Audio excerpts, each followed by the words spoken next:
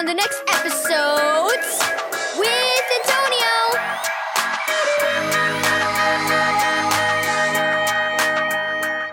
Thank you, Keys for Kids Ministries, for this daily devotional. The Sting. Read 1 Corinthians 15, verse 50 through 57. Get away, get away! Haven swung her arms widely as a wasp buzzed around and round her head. Mom, that bee is going to get me! Haven dashed toward her mom, who was working in the flower garden. Mom held out her arms, and Haven rushed into them and hid her face against her mother. The angry bee followed. Stand still, and maybe he'll leave us alone, Mom said, hugging Haven close. But the wasp seemed determined to find a victim. As Mom brushed the bee away from Haven, it landed on her own bare arm. Ow! Mom exclaimed with a gasp. She instantly slapped at the wasp, and it fell to the ground. Mom quickly stepped on it. It's okay, honey, she said to Haven. You don't need to be afraid of the bee anymore. It stung me, but I killed it. Haven lifted her head and looked at the welt on her mother's arm. Oh, Mom, the bee stung you instead of me. Does it hurt bad? Well, it doesn't feel very good, said Mom with a laugh.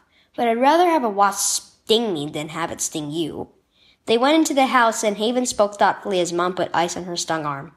In my class at church last week, my teacher said Jesus took the punishment for all our sins. I didn't get it then, but I think I do now. Just like you're suffering for me. Jesus did too, only more.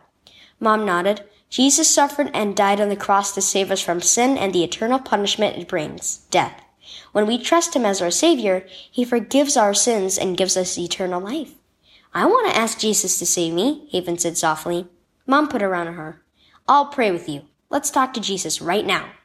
The bee sting was forgotten while Haven and her mom prayed and then read some verses about Jesus' sacrifice. Look, Mom, this one is perfect. Haven pointed to a line in her Bible. O death, where is your sting? O death, where is your victory? The sting of death is sin, and the strength of sin is the law.